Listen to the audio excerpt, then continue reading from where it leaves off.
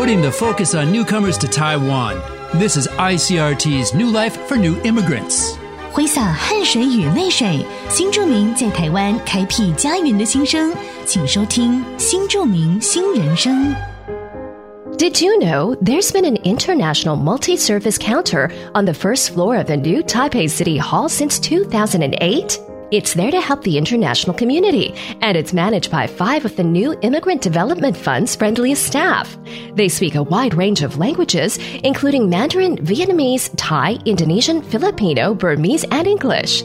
Their standard service involves 4 stages: problem consultation, where they talk through your concerns; interpretation, where they assist you through any language barriers; resources, where they might help you with some useful reading materials; and referrals, where they may recommend you to a trusted professional.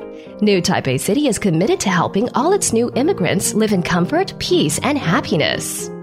为照顾新住民，协助处理生活中遇到的疑难杂症，新北市从2008年起，在市府1楼联合服务中心设立国际多元服务柜台，有5位新住民服务人员，分别提供国语、越南语、印尼语、泰国语、缅甸语、菲律宾语及英语等7种语言咨询。